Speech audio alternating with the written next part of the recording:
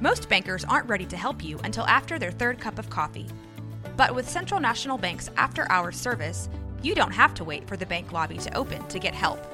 You can contact us from 6 to 8:30 in the morning or from 5 to 10 in the evening, and we'll connect you to a real, live, local person who can answer questions and fix problems 7 days a week. Bank different. Bank Central. Central National Bank. Member FDIC.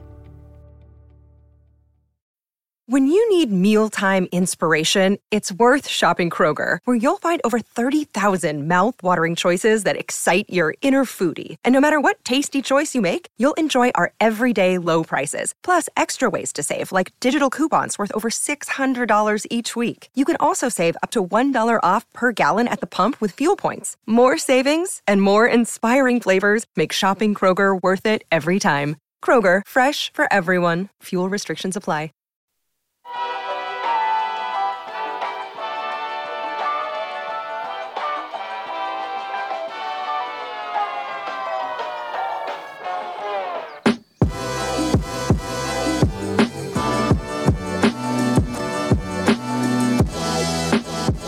What up, everybody? Welcome in to the College Chaos Podcast. I am Garrett Ross alongside my man Jack McKenzie and you. We appreciate you tuning in, whether it is live or you going back and checking us out on YouTube or Apple, Spotify, wherever you get your podcast as well. Hope you enjoyed a wonderful weekend. Had some Army-Navy action that I was kind of crapping on.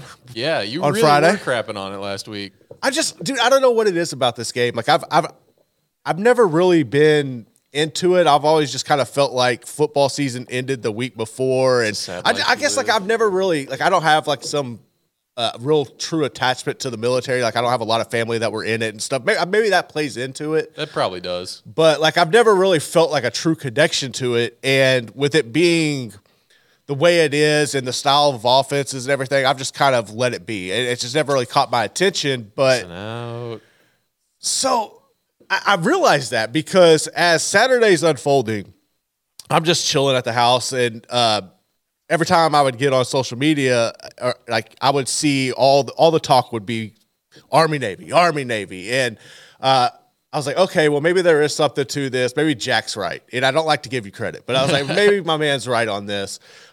So I spent my Saturday watching like the FCS games, right? You know, and that was pretty fun. But the more I thought about it, and I kept seeing like the last play, it ends on a safety and all this, I'm like, all right, I'll have to check this out on Sunday morning. So I went back and watched it. That was a lot of fun. I'll give it to you. I am sold on Army-Navy. I'm surprised at how much they were throwing, though. That was the evolution I was not expecting. That was definitely a little out of the ordinary, but I mean, Navy had to at the end. Yeah. And Army really seemed to want to this year. I think they hit the meat of their schedule, and they're like, let's try and get bowl eligible instead. Right. And they knew what they had to do. They knew what their personnel was. See, and I like that because I didn't really understand the move of like them joining a conference and everything. I was kind of like laughing at that as well. But no, I mean, this is fun. Like I guess I didn't really realize how like there are true athletes, and it's pretty negligent on my part for that. Especially when they're in the triple option, which allows these guys who might not necessarily be the most skilled with the ball, like throwing and catching, all they got to do is hold on to it and run. No, that was fun, though. I enjoyed that. What was your biggest takeaway from it? From that game? Or just in general, the weekend, that game? I mean, weekend, I was really just kind of edging out this weekend, like just letting stuff be. It was great, but that was the main sporting event of my weekend. I had a great time watching it, and I guess my main takeaway was probably that it's going to be really, really fun to see that game be a conference game. Yeah, and I hope those two teams, because now they're both going to be in the American here soon. I hope those two teams can get good enough to make that the American title game one year. That would be cool because, like, I wonder if you would. I guess you would have to play that game twice, right? Like, you would play Army. No. It would so they will never play each other as a conference game unless it's the conference title game. And then that would take place of the conference title game. Okay. Yeah, which would be a very weird and cool situation. But I don't know if that means they're planning on playing 13 games each year, both of those teams, or if they're planning on playing 11 games every year, and that 12th is either just for themselves Right. or actually for the conference title. But I think that'll be really fun. And I mean, Army's been in a conference, I think on and off for a while. Yeah. So I don't think it's a huge deal that they're joining a conference. I do think it's very interesting that they're joining the same conference as Navy. Right. No, that was cool. So the other thing you had out there was the Heisman. Jaden Daniels wins it. I should be ecstatic. I've kind of got mixed feelings on this. You've got mixed feelings on I do. this? Like I said last week, like I probably would have voted. I think you could make a legit argument where I might have voted for Penix. Really? You? Yeah. Why? Because like I understand the logic of, and the more I thought about it this morning, I just looked at it from the perspective of LSU had 3 losses, and when you look at what Penix did, their numbers were pretty similar to what Jaden Daniels did, right? Sure. But at the same time, Penix was the leader of his team who's got him into the college football playoff. He also traversed a more difficult schedule than what I would say LSU did consistently week in and week out going through the Pac-12 this year. He also defeated a Heisman contender head-to-head twice in a rivalry game. One was neutral site, or one was at home, and one was obviously in the conference championship game. I just think there's a lot of elements there where you could have given it to Michael Penix. Now, you brought up the argument this morning about how it's cool to see somebody who is on necessarily like a 9-3 team that won it be over somebody who has won it all the time. What was your reasoning behind that? So, number one, just to counteract your point about, he beat Bo Nix twice. It's a team game, man. Right. No, I know that. It is a team. I know you know that. Yeah. I'm just saying, like, for those out there that Correct. really want to hold that over Jalen Daniels, because that's part of what I'm going to get into here with it's fun to see Heisman winners who aren't on championship teams argument, is that I don't understand why it's so much about the wins. Like, can we not measure a great player by his stats, by watching him, which does go a bit against my philosophy for how we should look at teams at the end of the year. Right. Like, win your freaking games. Yeah, exactly. But it all comes back to this. It's a team game. You have the most outstanding player. Yes, you should be winning games, but you can easily have the most outstanding player and have a crap other side of the ball. Mm. You could have the worst kicker in the league and be losing close games. Like, there are so many different ways you can cut that pie where you're looking at it like, man, we're just one slice away. Right. Like, RG3, he's my prime example for this. He was on a 10-3 Baylor team, and I don't think anyone really thought that year they were truly contenders for the conference title. No.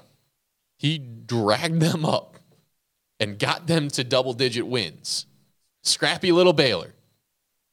Now, were there other candidates like maybe Andrew Luck who were on more contending teams? Yeah. But did they truly have better seasons? Yeah. Does he not show more about a player and what he means to a team that he takes them from 8 wins to 10 wins, from 7 wins to 10 wins? It shows the difference that player makes. And I think you can't necessarily see that on a team that's going undefeated and contending. Like, I'm not saying you should never take a Heisman winner off of one of those teams. There are going to be years where clearly the best player is on the best team. Oh, yeah. And they just destroy everyone, and it's not close and whatnot. But, like, I go back to the Christian McCaffrey, Derrick Henry year. Okay. And my argument there about why I think McCaffrey should have won was that there was another guy in Henry's conference, in Henry's division, on a worse team that put up the same stats. Does it not seem a bit more valuable that Leonard Fournette put up those stats on a worse team in the same division? I mean, from my perspective, it does. I know I'm talking to an LSU fan here, but like, in what world is it more valuable to do that on a better team? No, I get that. That's it kind is of more valuable to his team that is worse for Fournette that he put up those numbers. So in that case, that's why I go to McCaffrey, because I'm like, well, those guys put up the same numbers. Right. Well, see, I think that's kind of where I got it skewed personally, because when you look at this award, and I think where you're coming from with this is it's hard to differentiate a individual award from a team effort, right? Like that's what we're trying to do here. And I think we get skewed with it being a team game and the wins and everything, because the more, after you said that this morning, the more I was thinking about it was, okay, that loss that LSU had to Ole Miss, right?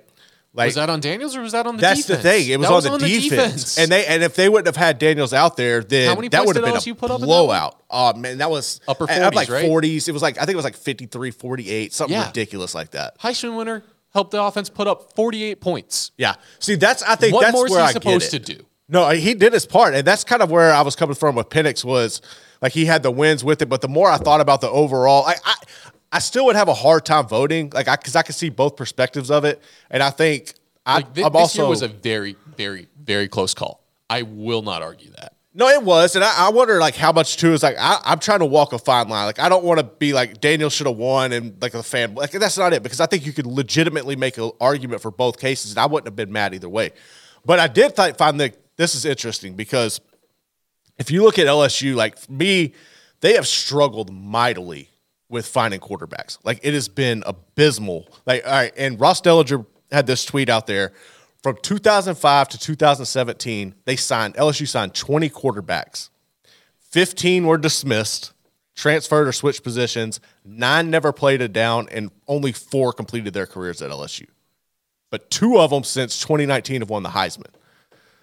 Like that's, to me, is insane. And it made me like think about what's going to happen next year, because makes me think about what's going to happen in college football in the next 10 years. Well, that's a good point, because but from LSU, I don't want to derail you. No, but like from LSU's perspective, you got Garrett Nussmeier who's waiting in the wings, right? Like you're gonna bring him in, and he's gonna be the first. Like I was trying to think, like when was the last time LSU had a quarterback that they actually recruited and finished their career? You got to go back to like a senior now.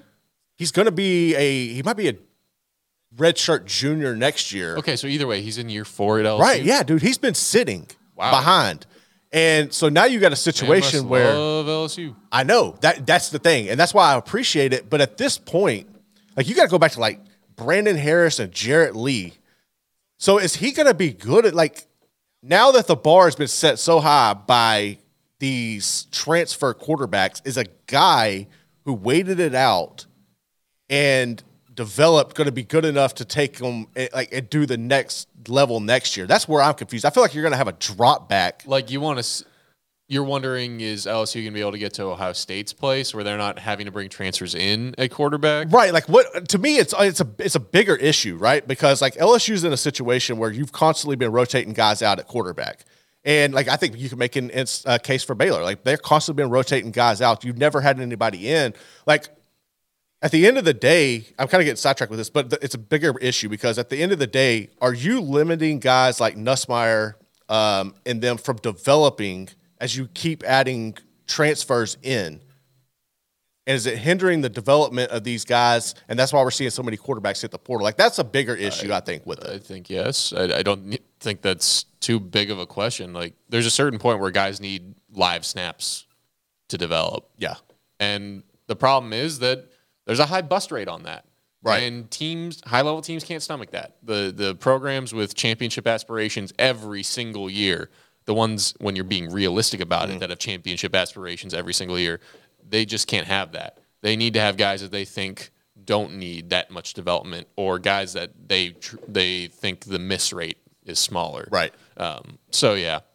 But as far as that like relates to the Heisman conversation especially at LSU, I don't know, man. Like I don't know if it's been bad luck or bad recruiting or what, but it is interesting to see how the transfer portal has possibly helped LSU start solving that issue. Oh, without a doubt.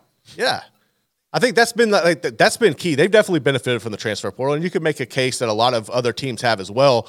It's just interesting to see that you've been able to fix this problem through the transfer portal, but it's hindered your development and where you go from here. And I just think that's kind of something that other people have to deal with across the nation as well. But I think it's cool to have Jaden Daniels come out and have the season he did. It's just now, dude, like with your back-to-back quarterbacks have been Heisman winners and they're putting up these ridiculous numbers. How do you feel that and how do you go forward? And I don't know if Nussmeier's going to be that guy, but it's just going to be interesting to see going forward. Yeah, this just sounds like an LSU fan being worried about it was. next year. I had to rant on that. I don't know if you had to. No, I know. Yeah. So, do you want to talk college football playoff? Yeah, definitely get into that.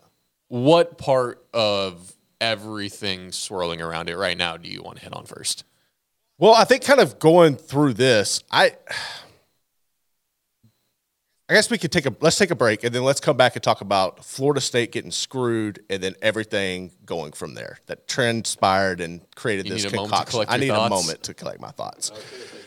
But we will do that, gather the thoughts, come back into it. But yeah, nonetheless, we do have a lot of interesting topics, whether you're looking at the playoffs, Florida State getting screwed, Bama getting in. We're getting into that next here on the College Chaos Podcast.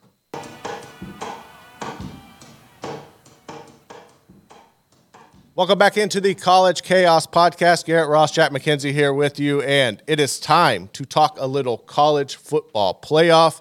We weren't able to do this last week. This is a topic that we missed, and we wanted to circle back to. Yeah, I got sick. You did get sick. That sucked. Yeah. That's never good when you get sick. Definitely sucked. But so Florida State definitely got screwed in this equation. I don't think there's any doubt about that. Don't set me off. I'm not even the Seminole in the office, and I was heated. But was this I kind of feel like this was expected. Like I felt like the whole week prior they were setting this up. It felt like maybe it was just me wanting to not believe it, but I truly felt blindsided. I was like, there is no way. Like I think they want to, but they won't. Like they can't. Right. They can't. They want to, but they can't. And then they did. Holy bleep, they did. So to me, I don't understand the process. Like I know if you look at the product on the field, you can make a case, legitimate case, Alabama is the better team right now. But dude, if you go through and Alabama is the better team right now. Like I can't deny that. The starting quarterback for the Seminoles is out, and we've seen how the backups play. Well, I know, but at the same time, like it's a team game. Like going back to what we were talking about with the Heisman talk, right? Like it is a team game. And just because Jordan Travis is injured, Tate Rodemaker gets banged up in the game before, and you have to throw your third string. Like that shouldn't be held, especially the way that defense played. Like you can't hold that against somebody. Like what are we doing playing the games if the wins don't matter? Yeah, that's where I'm at on all that. And I think it comes down to why. Why is the committee tasked with finding and choosing the 4 best teams instead of the 4 most deserving? What is the point of the season if at no point are you going to ask who deserves the shot at the championship? Like, we play the season to narrow down the field, right, to see who should play for the championship. That should word, you either have to take it who should, as in who are the best teams to play for the championship, if you're trying to crown the champion as the best team, or should being who deserves to play for the championship, who earned the right, the privilege, whatever you want to call it, to play for the championship. And at that point, it's the best out of the teams that deserved to keep playing. No, absolutely. Like, so I don't understand why they're tasked with best and not most deserving.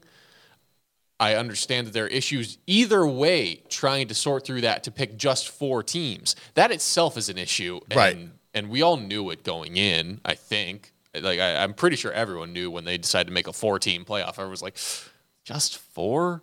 Yeah, out of a 133-team division? I thought when that initially, it would have made more sense. Like you should have made it 6 teams, right? And then you should have said the top 5 or the 5 conference champions and the best non-con. And then just make it work from there. And you could have avoided all of this crap. Yeah. But now we're looking at a field that has an undefeated Big Ten champ who, despite the cheating scandal, like, I can't say that, like, I don't know what to think of Michigan, but they won all their games. Correct. They won all their games, and I don't know what any findings of any investigation are. Do I believe they cheated? Yes, I do. Right. I'm not getting worked up over it right now because, frankly, like, they wouldn't have been able to cheat on Ohio State this year. Ohio State should have beat them. Like, I don't know how else to put it. Then you've got undefeated Washington. They won arguably the toughest to win conference without in the a nation doubt, this yes. year. So, cool. They're in. I'm cool with Texas being in because when it came down to it, the way I saw it, Florida State should have definitely been in, undefeated Power 5 champ. You had 3 undefeated Power 5 champs. Yes. The other 2 Power 5 champs played each other this year. On that simple of a level, I don't see how you can mess that up. They found a way to mess it up. I am not arguing Texas should be in the playoff. I want that to be clear. I think it is, why is Alabama in over Florida State? Why? Because people don't think Florida State can compete for a championship anymore with their quarterback out. I think that's a BS reason to leave them out. They went undefeated. If the name of the game is to win the game, Florida State did that every game this year. They did. Alabama did not. Do you think how like I've seriously wondered this because you know that it's all about style points, it's about flash, it's a TV show at the end of the day, right?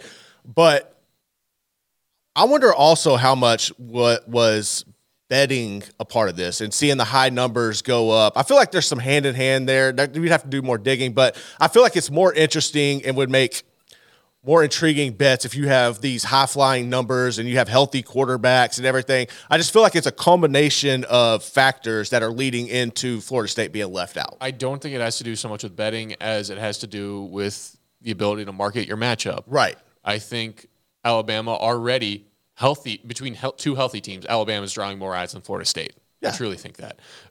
No offense to Florida State. It's close. It's a battle of 2 big brands, but Bama has been better for the last decade. So Bama's going to get more eyes. Everyone would hear in the buildup that Florida State's starting quarterback is out and that they have to ride their defense and play like Iowa. For real. That's not going to draw more eyes to your game. That's not going to draw more bettors to your game if you really want to take that angle. Or it will because I just think it's a bigger, it's all of that. Come on. So, but when you're looking at it like that, there is money to be lost by these corporations marketing the games. So I can believe it on that. And there are so many reasons why I can believe why they did it. And at the end of the day, none of those reasons have anything to do with the integrity of the sport. Right. None of them. They all have to do with money. They all have to do with redefining what it means to be the champion of a college football. Yeah. Since when has it been the definitive best teams and only the best teams competing for a championship? I think it's molding the future of what they want because that's what this is all about, right? It's about going to these super conferences and having these mega matchups every week. I feel like this was just a way of saying, of just that next step of getting it to that, Yeah, I don't want to go that far down a conspiracy rabbit hole. Get your tinfoil hat on. Go ahead. It's there, but it's always there. College sports has always felt to me like it's about the uncertain. It's about the upsets. Why do we look back at the kick six every year? Why do we look at rivalry games and be like, man, this is awesome? You know why it's awesome? It's not because of necessarily the hitter. It's because of the unpredictability. Yeah. You don't know who's going to win. Texas absolutely should have beaten Oklahoma this year. Come on. No, without a doubt. Better team all year. But who won when they had to line up on the field? Boomer. So, and you're telling these guys who, frankly, I'm 25 now. I'm not that much older, but shoot, I look back at my senior year of college and I'm like, man, I was really still a kid. Mm-hmm. And I'm kind of still am a kid. But I look back and so I don't say this lightly. You're telling kids, hey, you just got to win every game. You should be. Yeah. Well, if they go and they win every game, and then one of their brothers gets hurt. A single one, gets hurt at the wrong time. Yeah. I just, shoot, man, I don't like the precedent that sets. I don't like that it seems to be more of a business than a sport. I know that's what the pros are. Right. There's a reason why I'm a fan of college sports more than professional sports. I want to see the crazy. I want to see the unpredictable. I want to see this random style against that random style. Like, yes, I do want to see like the Levy offense go up against Iowa's defense. Like that would be Be ridiculous. fun. Yeah. Like I want to see games like Army Navy and the triple option. Like, and so when you're saying no, it pretty much just has to be the teams we think are the best. Well, what are the teams we think are the best? They're the ones with the biggest brands who get the best recruits and draw the most eyeballs. Yeah, like frankly, you can look at it like Alabama won their playoff berth in the offseason. Essentially, yeah, that and Greg Sankey's pushing all week. Like, I don't want that to even be a possibility here.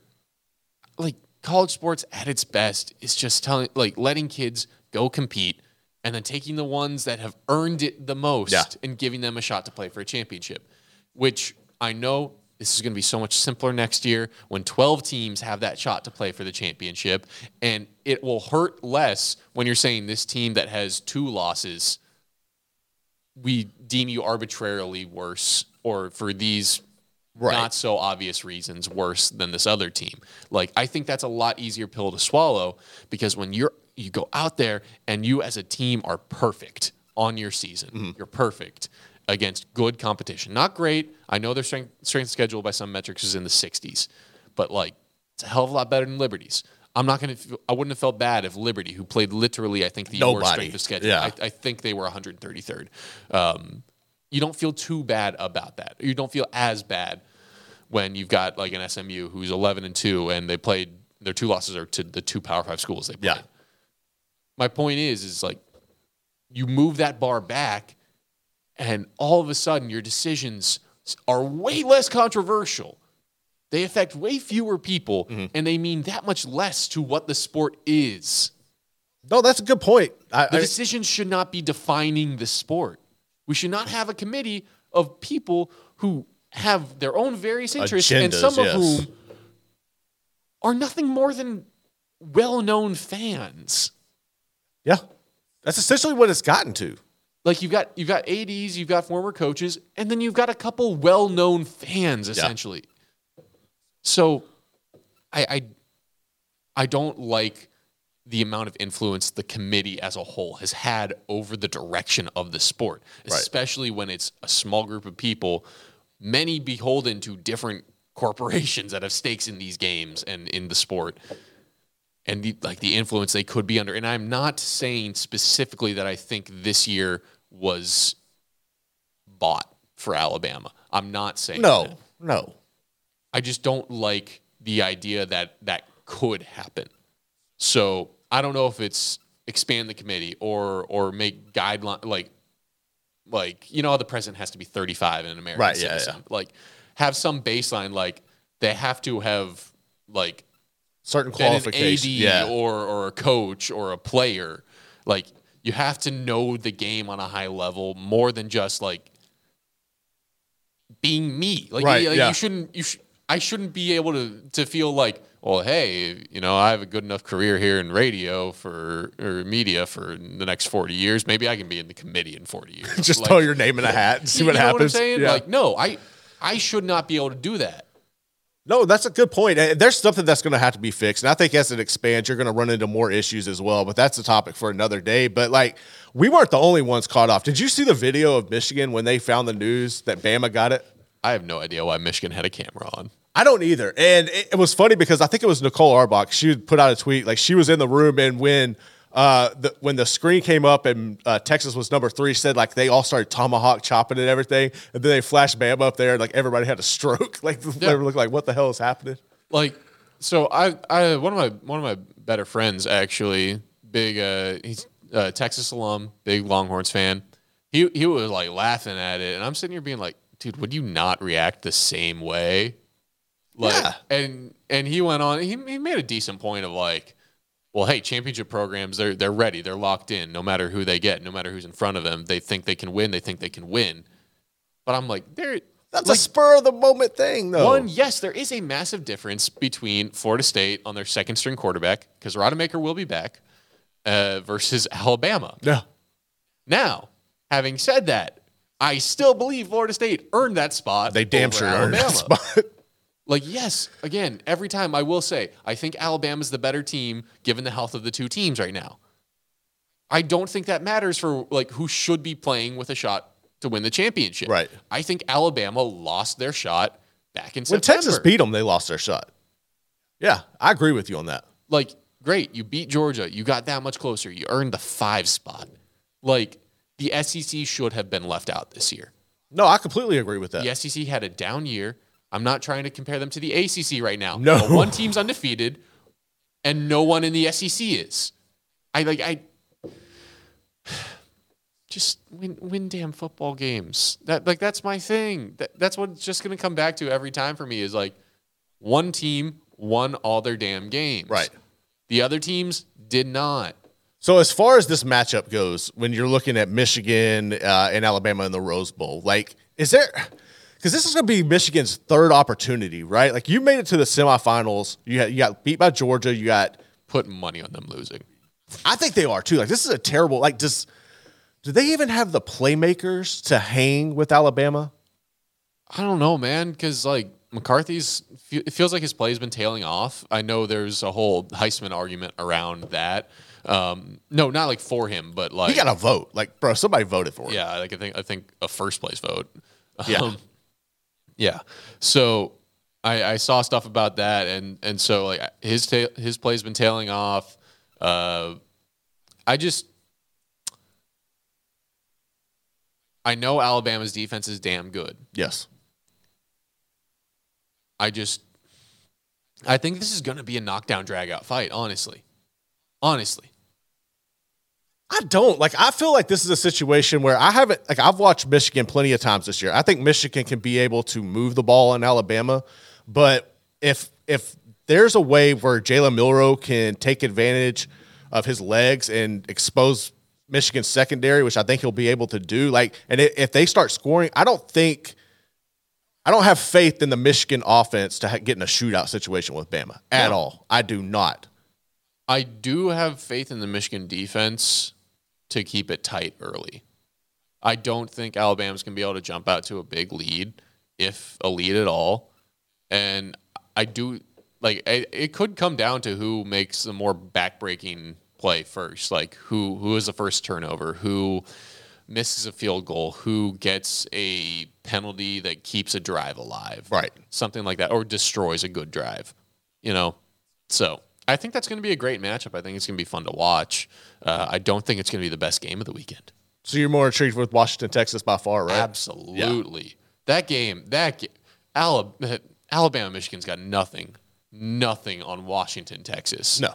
Like, the defenses are solid, but the offenses should be fun to watch. Like, dare I say it, I think I might even take Texas in that game. See, that I've heard Craig talk about that he would take Texas. He's thinking about taking Texas to win it all. And I see a situation where Washington can beat them, and I kind of want to see that, honestly. I would like, at this point, the way the playoff is set up, I kind of want Washington to win it. Oh, yeah, same here. Yeah. I'm absolutely rooting for Washington. Yeah. I don't know. I've watched more Texas this year, and I feel like, they might have the best D-line in the playoff. Oh, hands down. Well, you make an argument, but I would agree with that. I think they do. Or Yeah. they're definitely the best two playmakers on the D-line. Yeah. So you've got the best shot at making a team one-dimensional, in my mind. Make Penix beat you, which is a dangerous game to play. Mm-hmm. Dangerous game to play with a Heisman runner-up. But when they don't have threat of play action, and it's a weird matchup, man. Not a great secondary versus Penix, but the ability to make a team one-dimensional is huge. I think more sparks are going to fly in that game. I think it's going to be the more fun game.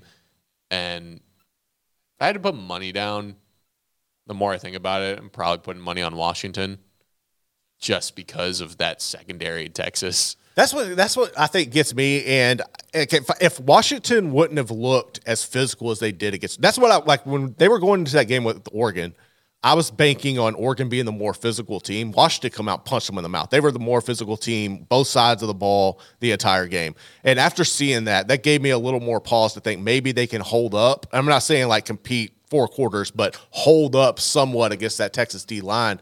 I just feel like my thing too is going to be, we know what Penix is going to bring, right? Like Penix is going to bring his A game, and I just don't know which Quinn Ewers is going to show up, because we've seen it in the past where Quinn can come out and just ball like he did against Alabama, or he can come out, he can throw some picks, and that's where I'm kind of confused at in that situation. I don't think it's so much that what Quinn Ewers is going to show up, it's how many quarters is the great Quinn Ewers going to show up Right, for. yeah. Like, if he shows up for 2 quarters, I don't think they win that game. No. He shows up for 3, I think it's a coin flip. He shows up for 4, I feel like Texas is going to win that game. Just because I trust the talent Texas has around him more than the talent that Washington has around Penix. Yeah. Obviously, Rome Odunze He's a freak. hell of a player. I just don't think they've got as many talented players around Penix as Texas has around Ewers. I think you could make an argument, dude, because you have Dunze, you have Polk is really good, you got McMillan back. Like, I think you could make an argument that's about the same level. I'm not saying you can't make an argument. I think Texas's skill players are a better group. Yeah, I mean, I can see the argument, but It's going to be a hell of a game. No, it is. Hell of a game. So do you feel like this is setting up for, and maybe this is like with the minds behind, like, it just feels like this is setting up for a Nick Saban revenge game. Like, you're going to they want Texas, they want Alabama. If we get Alabama and Texas in the championship game, I don't know how I'm going to be able to make myself watch, even though I know I will and I know I have to for my job. Right. But I will hate whoever wins that game. I will hate that those teams get to play in that game. Texas has absolutely earned the right, and if they win the game against Washington, they will have absolutely earned the right. The whole time Alabama was playing this playoff, I will be like, this should be Florida State. This should be Florida State. It should be, and I think that's what sucks too, is right. Like if you've screwed Florida State, and now you send them to play Georgia, right? That should be a game where everybody's excited, and the way that you went about setting that up, like, you've took all interest out of it. Neither one of the coaches, especially on Florida State part, none of those players want to go play in that game. I think some do. I think some want to go out there, win, throw up middle fingers, and be like, no, we're the national champions. I don't think enough of the players that are NFL quality are those guys. Right. I think the guys who are NFL quality, as much as they might want to do that, know that it's possibly one of the dumbest things they could do in that situation. Just another way the committee and the 14 playoff is robbing the sport of good stuff. Because, like, let's dive into this talk about the bowl games. Like, let's truly dive into it. Bowl games were not made dead by the BCS. Bowl games can have a good life of their own. I think even with the 12-team playoff. I think the 4-team playoff killed bowl games. I think they can resurge after 4 is gone. Once you're getting the teams that are truly the best of the rest. Right. But when the best of the rest are like, you arbitrarily chose someone else to play for a national championship when I have every right to think I should be playing. No, they're going to be mad. No, they're going to like quit on their season. No, guys are going to transfer and guys are going to opt out because they want to play in the NFL. Like, what is the reason to play if you are a Bulldog or a Seminole right now? None. No, there isn't. But I think it's a combination of the playoff did it, and to me it's the cycle of the transfer portal and coaching moves that's killed it as well.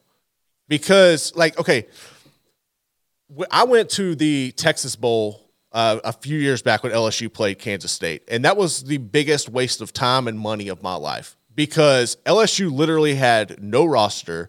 They had no quarterback, and you're going out there with a team that, like, why do you want to go watch that? And you're seeing more and more of this in these bowl games where you have so many opt-outs. All right, if you look at the Alamo Bowl this year, that's a fun game. I think that's one of those bowl games that it might be underappreciated by some, but if you're from Texas, I think you really grasp the appreciation for it. And also it's a bowl where you could take your family, you could do everything in the city and attend it, right? Yeah.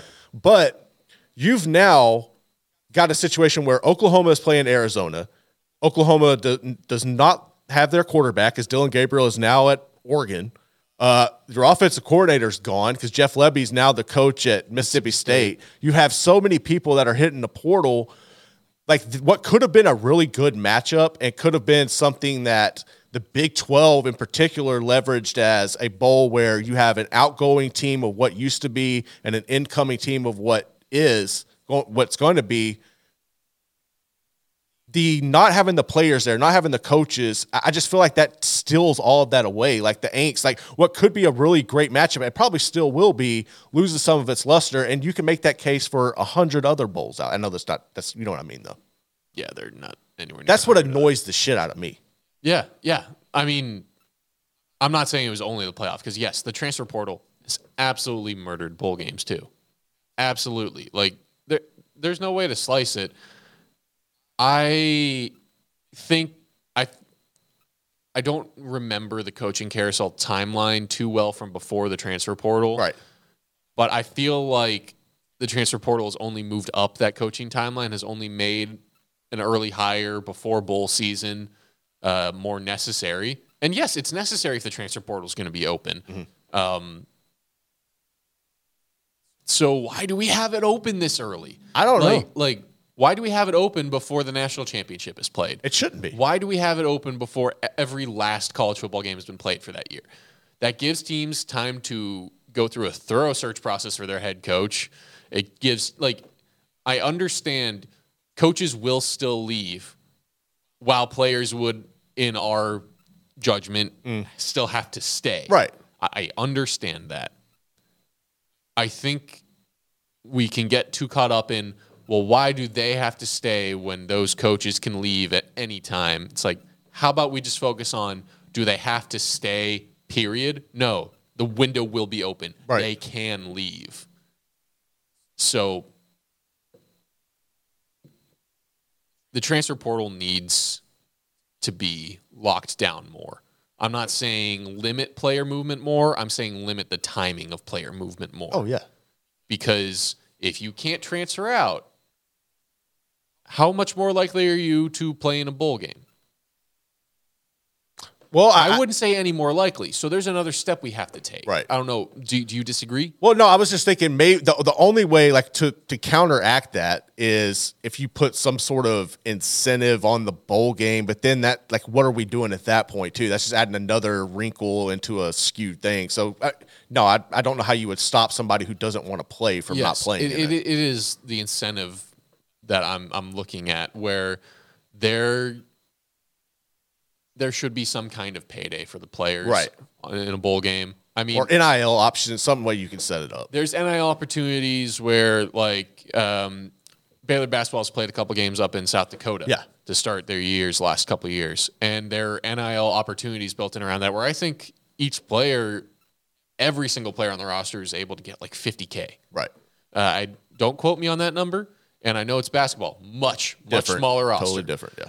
I want to say 6 times smaller roster. Yeah. But organizing something like that on a smaller per player scale, making the bowl game gift package part of that. Right, yeah. Stuff like that where you're you don't get XYZ. You've got to play or you're not getting this. Yeah. One, I think that lets walk-ons take those spots and get that money. I think that lets guys further down the roster earn a little something that maybe they haven't been able to earn yet. Or maybe it's a nice little year-end bonus for those guys who've worked hard all year, scout team and whatnot. But it incentivizes that. You have to find ways to make bowl games work because you need to be able to tell these teams at 1-6 games, you get 2 more weeks of practice.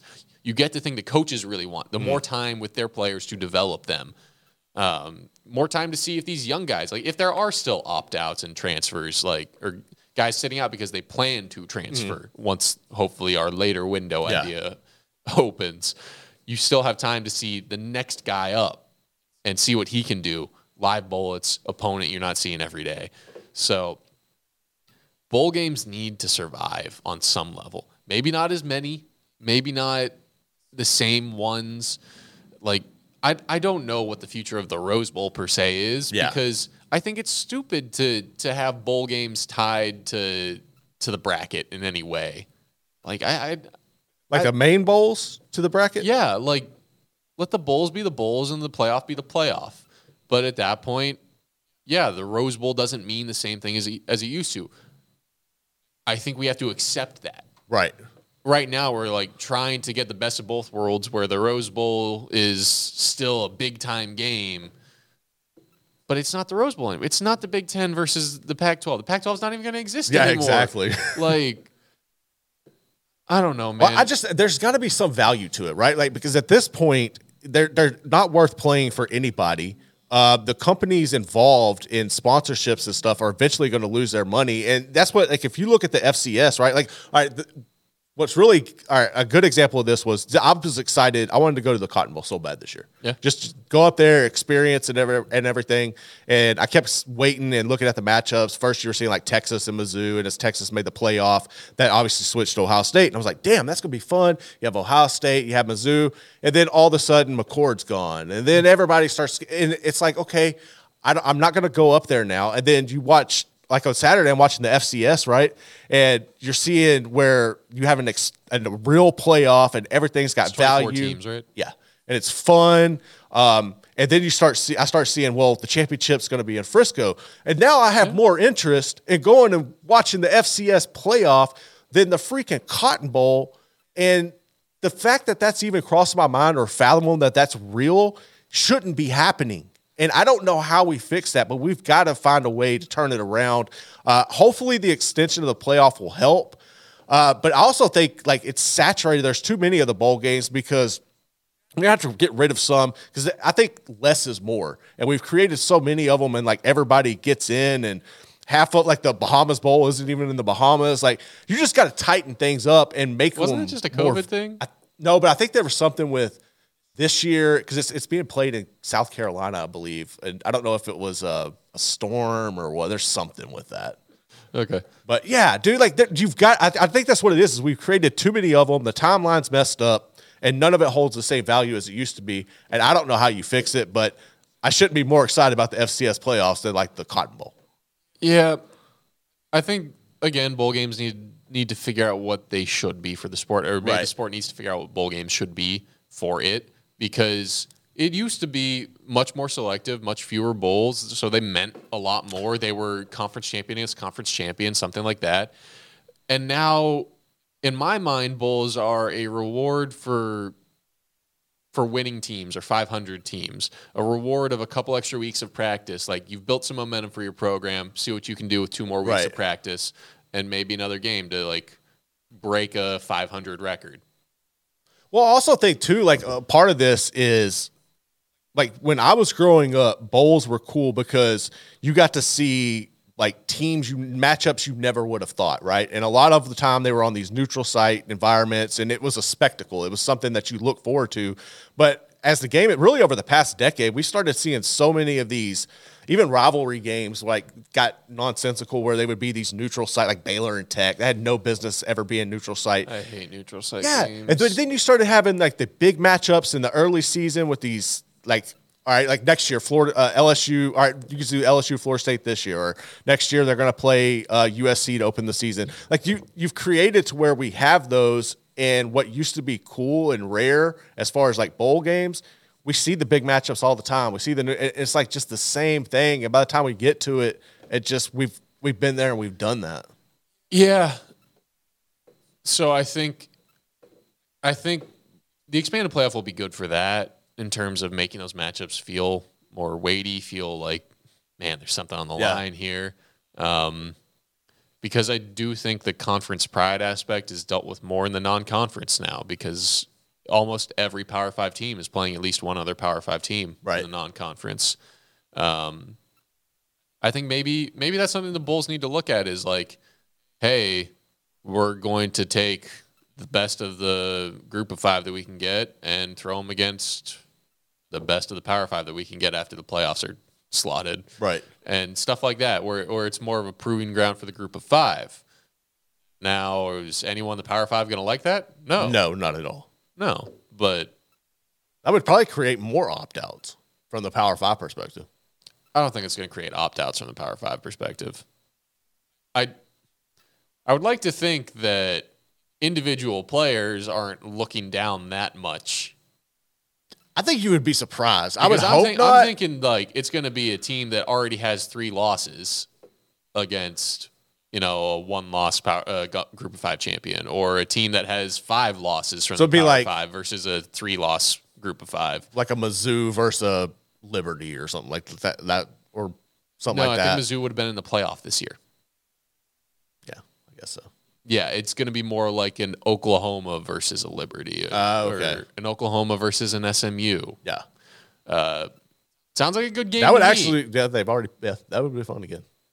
And frankly, I think if you have too many opt-outs, then it looks like you're running scared. Yeah. So again, like it seems like a lose for the Power 5 program, no matter what, in terms of like you have to win the game at that point. But I think there's stakes there. I think that's something that people would like to watch. Right. Random thought, because bowl games still don't seem very viable, even after we've gone through all of this. Is there in the future some kind of NIT to the NCAA in this like, is there an NIT equivalent that could pop up? I think if the split happens the way they're wanting to do that. No. You're just talking about just in general. Just in general. I would honestly don't talk about a split right now. I would rather have an NIT situation and just eliminate the bowl games. I think that would be a lot more entertaining. I think it would create more value. You have your playoff situation, like with however many teams. All right, so what? Like, say you had 12 teams, then the remaining teams in the top 25. You take them and like they have their own or whatever. I think that would be fun as hell. Yeah, the next 12. But I wouldn't say necessarily in the top 25. You know what I'd like actually do something with it. But yeah, I would love to see that. The group of 5 champions. Yeah, like James Madison. Throw James Madison in the mix and then let them ride. Yeah, James Madison, Troy, these schools that like had good freaking years, and then throw them against the best Power 5 schools that will actually take the invite. And that's the other thing. The Power 5, they could turn it down. Well, you could also use it as, because we know you're doing it anyway. You're recruiting players. You're getting like 3 games. You have a chance to show a lot of momentum, get a lot more reps with your guys. Yes, the player safety issue rears its ugly head again, but maybe to those guys it's worth it. Because frankly, if I'm sitting there and I have just won the best of the rest tournament, I'm feeling pretty damn good about my year. You would? I think some of the coaches at the... I also think the money would be there for it. Well, it would. And I don't know how much... I feel like some of the coaches might be like, I don't want to do this because I don't want my player to be... But you're already being actively recruited. We know it. But like if you have a kid that just goes off, and like I have... visual, like I could see you like in-person scouting, per se. Yeah. Like, I think but that's a risk you're always going to have in football. You're always going to have people leaving and stuff. Yeah, I feel like coaches might push back on it simply for expanding the season and for taking them off the recruiting trail. But I digress because I think that would be a very interesting future for the sport. Now, do I think that's more likely than a split? Because like I don't see how that happens in a split, or like I see it happening in a split, but then it's an entirely different thing where it's the championship of this division and the championship of that division rather than, we've got like 2 different championship tournaments like college basketball has. Right. Which they're going to ruin the NIT soon. Like actually, I don't know if we ever talked about this, but they're I believe the NIT is looking at bringing in more Power 5 teams and removing automatic bids for mid-major champions who didn't get their automatic bid out of their conference, because you know how mid-majors always do the conference tournament champion instead of the regular season champion? Yeah. Regular season champions automatically get an invite to the NIT. Okay. Now, most of those teams would also get an at-large berth in the full regular tournament in March Madness, but in the smaller conferences where they're one bid conferences, well, boom, they automatically have the NIT. Right, yeah. They're going to take those away and look to replace them with more Power 5 to get more eyeballs. I'm not surprised. That's literally where everything is going. I know. It's disgusting. I hate it. True fans of college basketball hate it. And it makes that tournament so much less cool. Especially since I'm sure a bunch of those Power 5 schools will turn them down every year. Oh, absolutely will. But I think that's what you would run into. But no, I love the idea and the concept of doing that, like having another playoff go pair side by side with it. I think that's how maybe you could even use like the bigger bowl sites and keep that involved. But I like that compared to the current bowl system and what bowl games have begun. And hopefully there's a way in the future that you can fix that and make that come to life, because that would be badass. We've got a tiny bit more time. I've got one last question about the way the playoff is structured and bowl games. Where do you think, if bowl games should be tied into the bracket at all, where should they be tied in? Because, like, first round in a 12-team playoff, home games. Right. Like, on campus. That seems to make sense to yes. everyone. Second round, you've won the bye. Should you also get home field advantage that round, or should those be bowl games?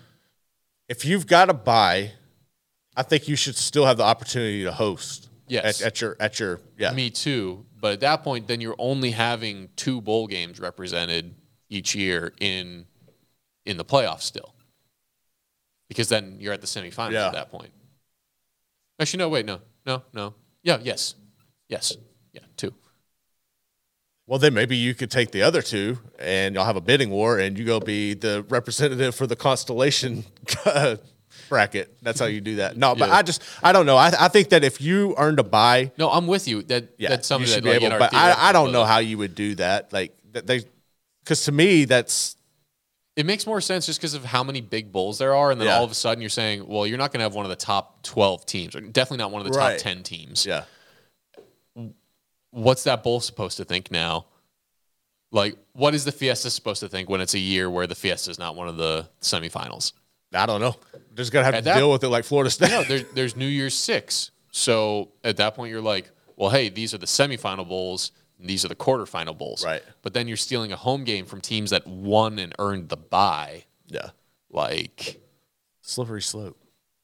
I don't know, because I feel like you should bowl games aside, bowl sites aside, I want to play at home if I earn that right. Now, Same here. I would not like to be playing, say, if I'm the 4 seed, I wouldn't like to be playing the 5 seed who just got to play another home game, right, and have to play them at a neutral site. Yeah, like come on. I thought I earned something over them.